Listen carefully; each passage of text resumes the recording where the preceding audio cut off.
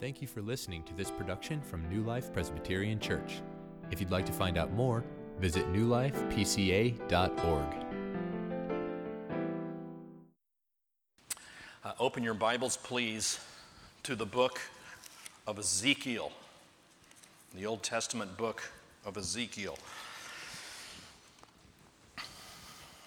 Thank you, Brian, for praying for us and for praying for the General Assembly in particular. I just wanted to make a few notes about that. As Brian said, it is in Dallas this week. The actual business of the assembly will take place Wednesday through Friday.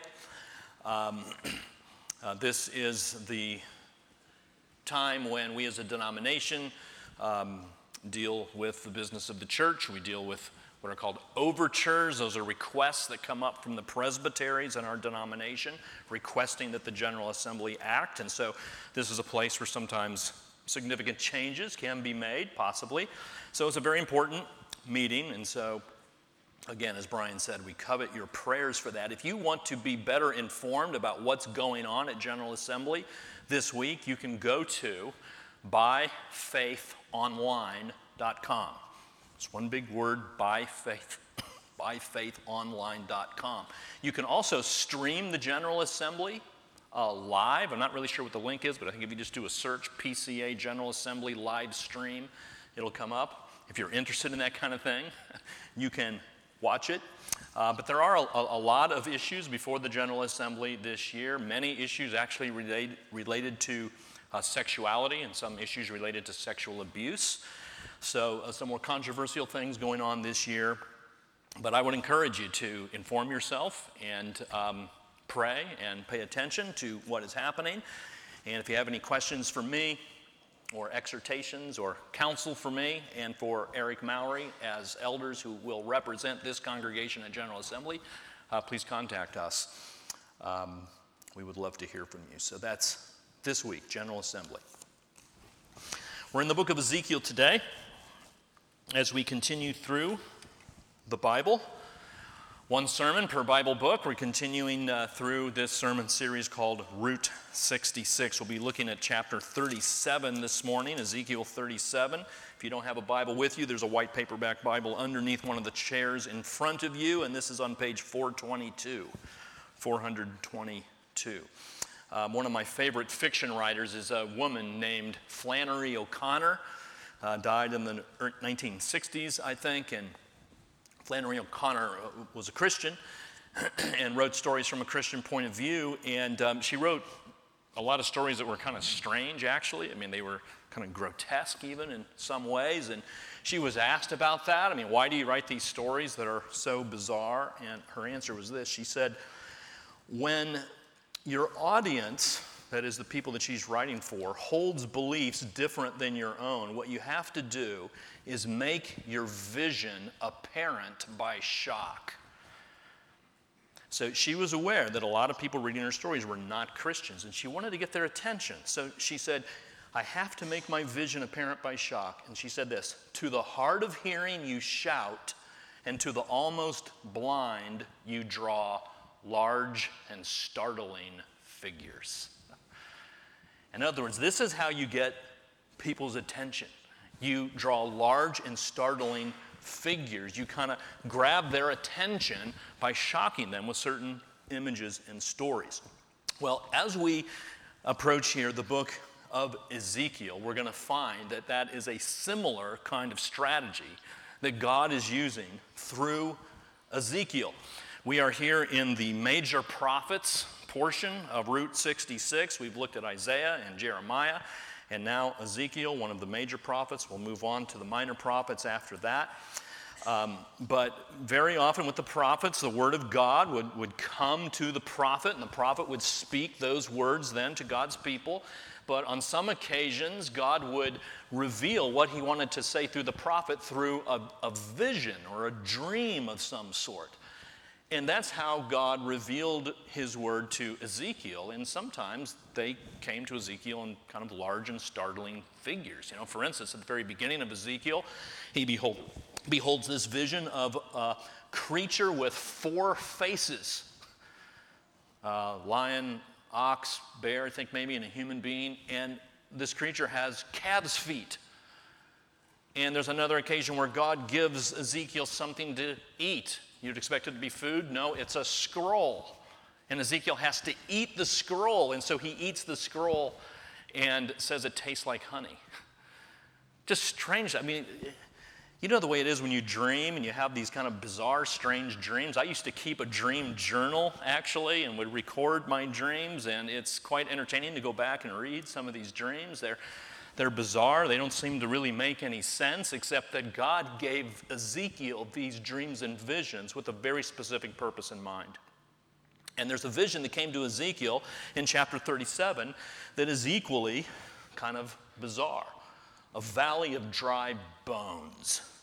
A valley full of the bones left over from dead corpses. That's what we're about to read about here in Ezekiel 37. And again, the purpose here is to wake you up a little bit, to get your attention, to grab hold of your collar and say, listen, pay attention to what God has to say to you.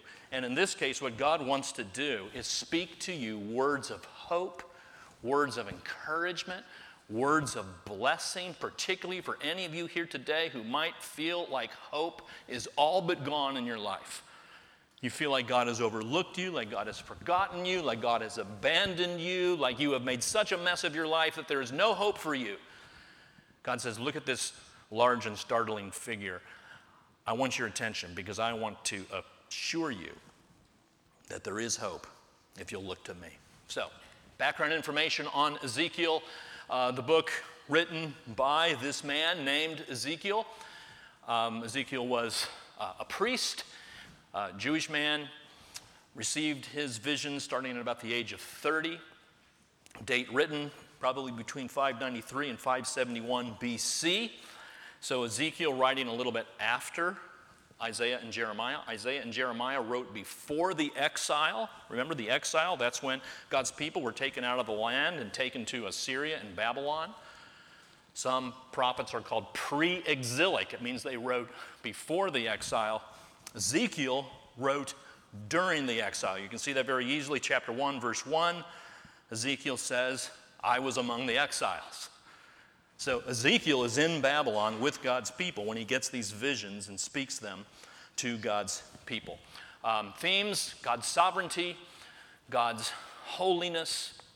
We see a lot of pronouncements of judgment, as we often do in the prophets, and hope for the future. And significant events that you might be familiar with, these visions that I'm talking about, judgment on the nations, the restored temple at the very end of the book of Ezekiel, and this story of the valley of dry bones.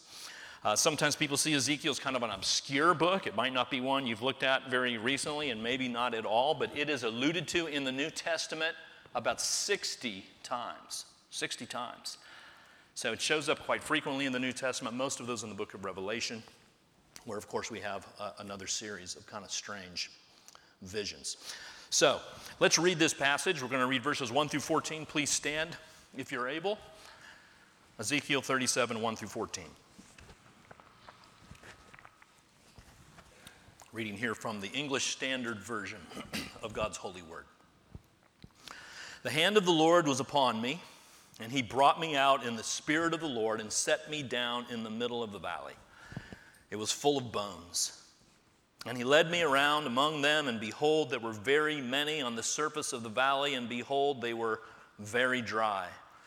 And he said to me, Son of man, can these bones live? And I answered, O Lord God, you know. Then he said to me, Prophesy over these bones and say to them, O dry bones, hear the word of the Lord. Thus says the Lord God to these bones, Behold, I will cause breath to enter you, and you shall live. And I will lay sinews upon you, and will cause flesh to come upon you, and cover you with skin, and put breath in you, and you shall live, and you shall know that I am the Lord. So I prophesied as I was commanded, and as I prophesied, there was a sound. And behold, a rattling, and the bones came together, bone to bone. And I looked, and behold, there were sinews on them, and flesh had come upon them, and skin had covered them, but there was no breath in them. Then he said to me, Prophesy to the breath, Prophesy, Son of Man, and say to the breath, thus says the Lord God, come from the four winds, O breath, and breathe on these slain that they may live. So I prophesied as he commanded me, and the breath came into them, and they lived and stood on their feet, an exceedingly great army. Then he said to me, Son of man, these bones are the whole house of Israel. Behold, they say, our bones are dried up and our hope is lost. We are clean cut off. Therefore prophesy and say to them, thus says the Lord God, behold, I will open your graves and raise you from your graves, O my people, and I will bring you into the land of Israel. And you shall know that I am the Lord when I open your graves and raise you from your graves, O my people. And I will put my spirit within you, and you shall live, and I will place you in your own land. Then you shall know that I am the Lord. I have spoken, and I will do it, declares the Lord. God, again, we ask for your blessings now upon the preaching of your word. In Jesus' name, amen. You can be seated.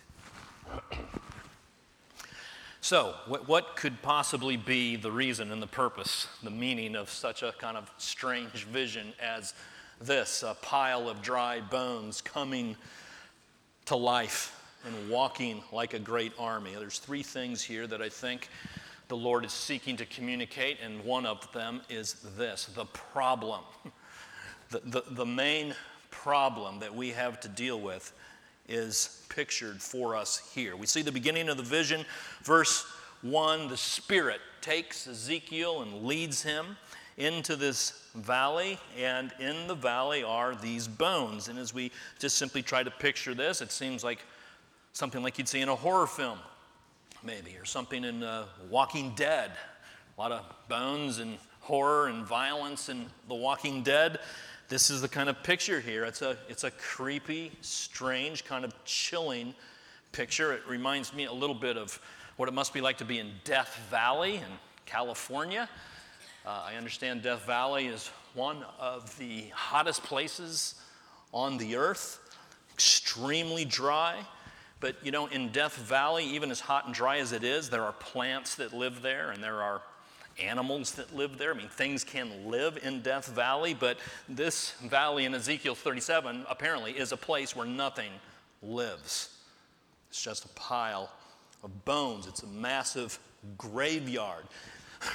And these bones are supposed to picture for us and symbolize for us this idea of death. If you look to verse 2, it says, he led me around them, and behold, there were very many on the surface of the valley, and behold, they were very dry.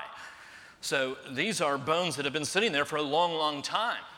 Obviously a picture of an army that had been killed, and so decomposition has set in. All the flesh is deteriorated, and these bones have been there for a very long time. And so what we have here is a picture of Judah's condition, a picture of the moral, spiritual, emotional condition of God's people. And the reason I know that is because if you skip down to verse 11, God says this very clearly. Then he said to me, Son of man, these bones are the whole house of Israel.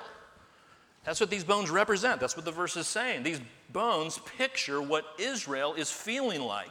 And the reason that Israel is feeling this way is because of the exile. Now remember, we learned about that last week. It's in Jeremiah 52.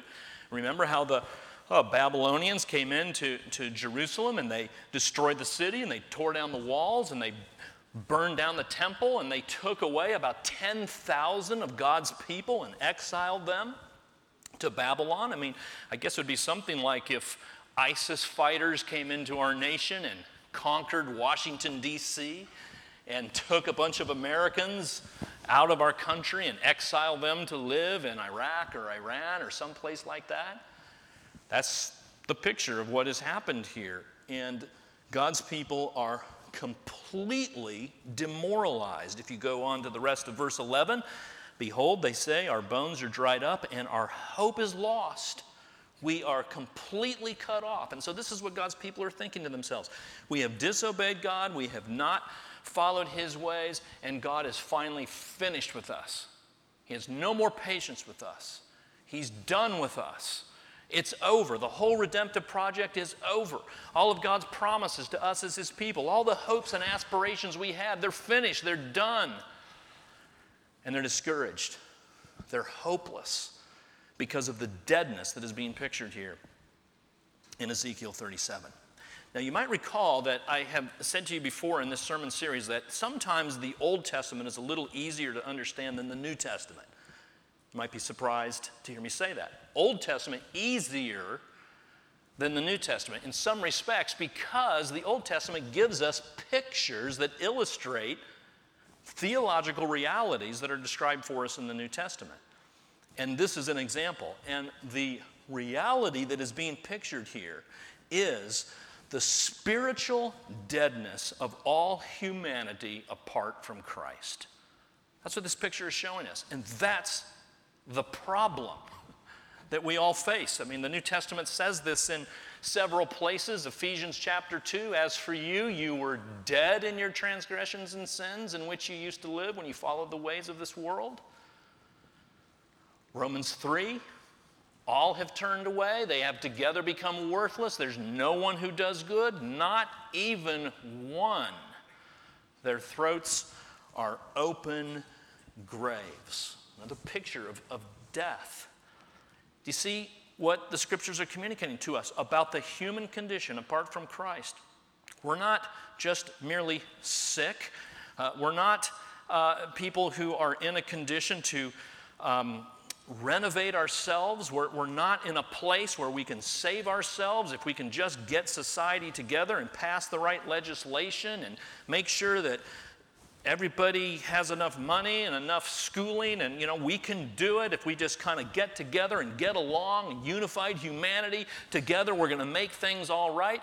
What the Scripture says is no, that's impossible apart from a renewal of the human heart, because we are spiritually dead. I wonder what you would say if somebody asked you, what is humanity's greatest need? What is the greatest need of our country right now, the United States?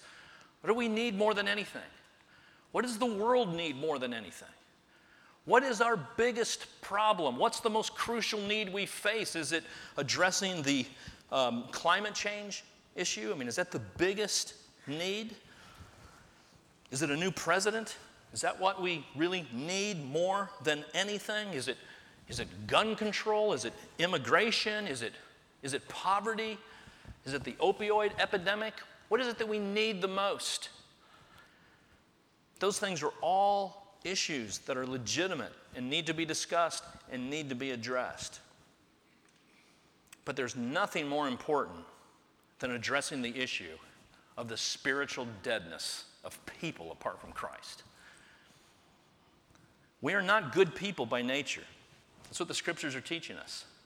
We have hearts that are bent against Him. We have hearts that have no desire to please Him in the way that God calls us to. As an illustration of this, imagine parents speaking to their child, and the child wants to go to the movies later that night, and the parent says, well, you can go to the movies, but only if you clean your room.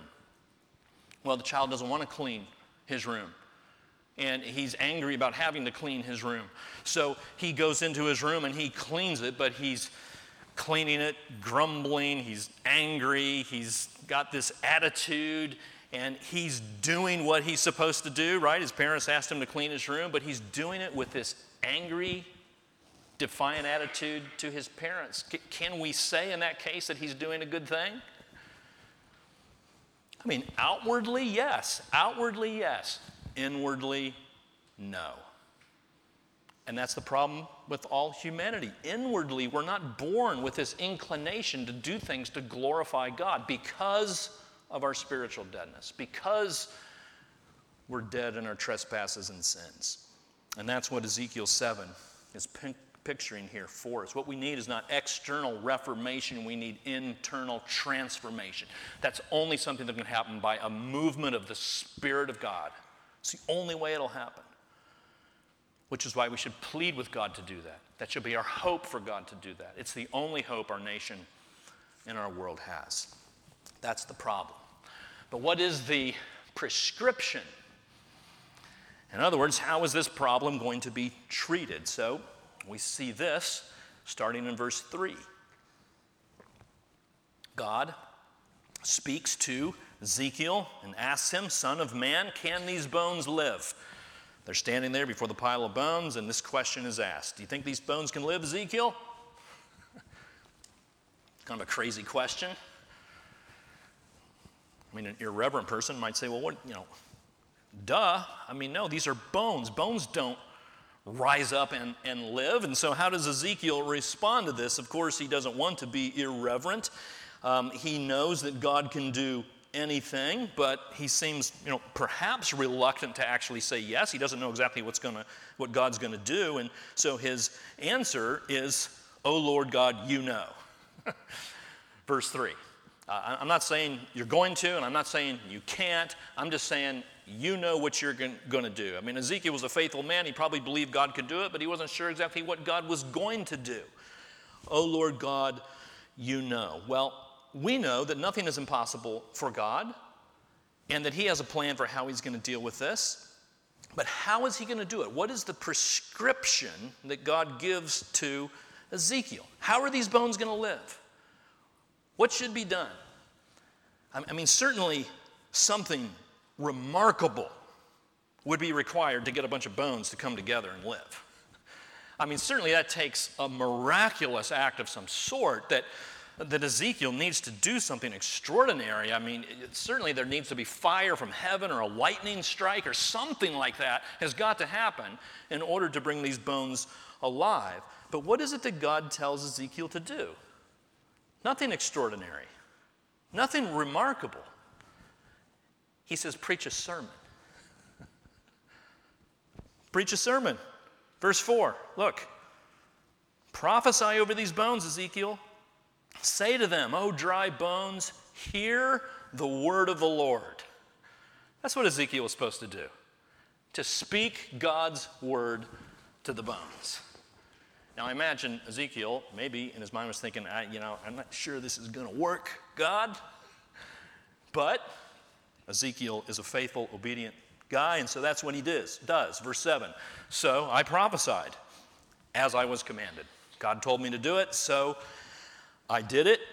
And just what God described, or what God said would happen in verses 5 and 6, they do happen. And we see that in verses 7 and 8, as he prophesies. First of all, he hears this sound. It's a rattling. The bones are starting to shake. They're starting to move, and they're starting to come together. And then verse 8 says sinews appear on them, and flesh starts to come on them, and skin covers them up. I would love to see what Hollywood could do with special effects to picture this. It would be such a thing to behold on the screen. And that's what happens. And so flesh comes, and these people begin to be formed with these bones. But then it says in verse 8 that although the skin and the sinews have come upon these bones, there was no breath in them. So they were kind of being put together, but they weren't alive. So they needed something more, and so God offers this additional command. "Then God said to me," verse 9, "prophesy to the breath," that is, speak not just to the bones, but to the spiritual nature of this thing. "Prophesy, son of man, and say to the breath, thus says the Lord God, come from the four winds, O breath, and breathe on these slain that they may live." Now, this word for breath is important because in Hebrew, the same word for breath is the word that is for spirit. The Hebrew word for spirit and breath are the same word. And so what we're to see here is that this is not just breath that is being spoken here, but it is the Spirit of God that is being spoken to these bones in order to give them life. There's a very similar verse back in Genesis 2, chapter 2, verse 7, when God created Adam and Eve. And it says in that verse about Adam that God breathed into him the breath of life.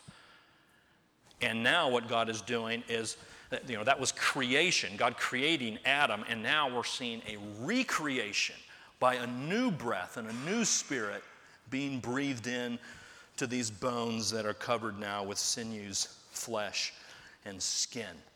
And so what we have here, again, it's another picture of a New Testament reality, of a theological reality. It's a picture of regeneration, of being born again by God's Spirit.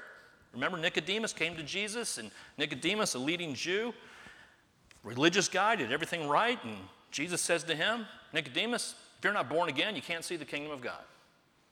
I don't care how faithful you've been to all your Jewish rites and rituals, but you got to be born again. You have to have this transformation of your heart in order to see the kingdom of God and to be one of my people. This is a picture of that. The Spirit comes and breathes in life. This is the first thing that needs to happen to anybody who is saved. We don't believe so that God will breathe into a spiritual life. God breathes into us spiritual life, and therefore we believe. It's all dependent on the movement of the Spirit of God, and we see how this primarily happens. The Spirit is given through the means of the word proclaimed. And we see this in various places in the New Testament. James 1:18, he chose to give us birth, that's a new birth, regeneration, through the word of truth. 1 Peter 1:23, you have been born again, not of perishable seed, but of imperishable. How? Through what means? Through the living and enduring Word of God. Do you see what's being pictured here? People are spiritually dead. There's no hope for them unless the Spirit of God works and gives them a new heart. And the way the Spirit of God works is primarily through the proclamation of the Word of God. That's the way it happens. Our catechism says it like this. How is the word made effectual to salvation? The Spirit of God makes the reading, but especially the preaching of the word, an effectual means of convincing and converting sinners and of building them up in holiness and comfort through faith unto salvation. This is the primary means that God uses to bring people to faith and to build all of you up in holiness and comfort. The preaching of God's word. I just think that probably sounds kind of strange to a lot of ears these days, because we're always looking for something new. We're always looking for something novel. We're always looking for something innovative. We're always being told the church needs to change. We need to adjust to the times, or the church is going to die if we don't do this, if we don't do that, if we don't get behind this cause, if our worship services don't look like this, if we don't have this kind of music, if we don't have these kinds of special effects. There's always something else that we've got to do to keep the church afloat. And yet we look to the scriptures and we see that what God wants are things that are very simple and very ordinary. People coming to worship on Sunday and somebody standing up and preaching to them. And that's how you're built up. And that's how people are saved. There's a guy named Fred Zaspel. He says this: God does save through preaching. We need not doubt that he can and will. And we need not invent new means to help him do what he does so well by himself. We are obliged to trust him to work via the means he has promised to bless. And that's the prescription that we see here. God commands Ezekiel, preach to these bones. They come alive. God uses it by his Spirit and brings them to life. That's the prescription. The last thing we have is the promise. The promise. Because all that we're reading here is actually a fulfillment of what is promised in chapter 36, verse 26. If you want to turn back just a few verses. The promise is this: God says, I will give you a new heart, and a new spirit I will put within you, and I will remove the heart of stone from your flesh and give you a heart of flesh. So this is a promise of the coming new covenant, when people would be given new hearts by the promise, or by the giving of God's Holy Spirit. Now, when we see these prophecies come from the Old Testament prophets, I mentioned this also several weeks ago, that very often there are two ways that prophecies are fulfilled. There's often a near fulfillment, and there's what we might call a far fulfillment. That is, there's a near fulfillment. That is, when the prophet makes certain predictions and prophesies, very often there is a fulfillment of that prophecy in that prophet's time, in his immediate circumstances, so that he can see it happen. That's one way the prophecies are fulfilled. But then there are often far fulfillments of these prophecies. That is, things that happen in the distant future that the prophet might have very little understanding of, quite frankly, even as he's giving his prophecy. And that's what we see here. The near fulfillment of this prophecy is this. Verse 14, you can see it very clearly. The near fulfillment is this. God says, I will put my spirit within you, and you shall live, and I will place you in your own land. So the promise is, my people, I'm going to get you back to the promised land. I'm going to get you back to Jerusalem. I'm going to do that for you. The people are discouraged. They're hopeless in Babylon. And God says, I'm going to get you back to the land. And in fact, that did happen. Persia defeated Babylon. King Cyrus came along in the year 539. He sent the Jews back to Jerusalem. Remember Ezra and Nehemiah? That's what those books are about. The Jews coming back to Jerusalem. God fulfilled that promise in Ezekiel's time, or close to his time. But there's a far fulfillment here also. That there's something more going on. There's something more that God has in mind. And we see a hint of this in verses 12 and 13. Prophesy to them, thus says the Lord God, behold, I will what? Open your graves and raise you from your graves, O my people. I will bring you into the land of Israel. You shall know that I am the Lord when I open your graves, he says it again, and raise you from your graves. You know, we see a lot in the New Testament about the resurrection. We don't see a whole lot in the Old Testament about resurrection, but it's there. It's right here. The resurrection promised in the Old Testament. Elijah and Elisha, they raised some people from the dead. I think there was a notion in the average Jewish mind about resurrection. Martha said that to Jesus in John 11. Yeah, I know that there's a resurrection, but I'm not sure that any of them really had in mind exactly what the New Testament tells us was going to happen, which is that the Savior, the Son of God, would come, the person of Jesus Christ, and he would come into this world and live a perfect life and go to the cross and lay down his life and shed his blood and be resurrected from the dead and come out of that tomb in his glorious resurrected body. And then he would promise that all who then look to him in faith would also be able to look forward to that reality, that their bodies would come out of the grave one day, that they would be raised up. And this is exactly what Jesus says here in John chapter 6. My Father's will is that everyone who looks to the Son and believes in him shall have eternal life, and I will raise him up at the last day. That's the gospel promise to you this morning, that if you look to the Son, God will raise you up on the last day. Bring your body out of that grave with a glorious, perfected body to live for all eternity. The promise, the near fulfillment of this promise is a good thing. God putting Israel back in Israel, it's good, but God had something so much better in mind, something far superior to what the average Jew expected, probably superior to even what Ezekiel realized. The defeat of Satan, victory over death, the Holy Spirit changing hearts, forgiveness of sins, a renewed cosmos, all through the life, death, and resurrection of Jesus Christ. Better than you can imagine, friends. I don't know what your struggle is today. You're here today, and maybe you're carrying some heavy burdens, and you're feeling without hope. You feel like maybe you have ruined your life beyond repair.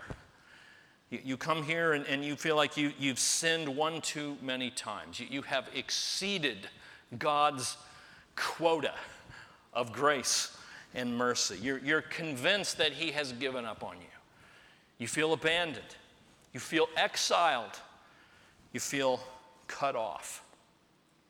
God has given this large and startling vision to get your attention and to remind you, people of God, that his promises are still true.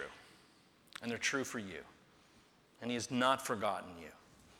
He will do exceedingly and abundantly more than all you ask or think. It might not be exactly what you think. It might be different than what you expect, but it will be better than what you expect, just to the degree that resurrection from the dead is better than a return to the nation of Israel for God's people.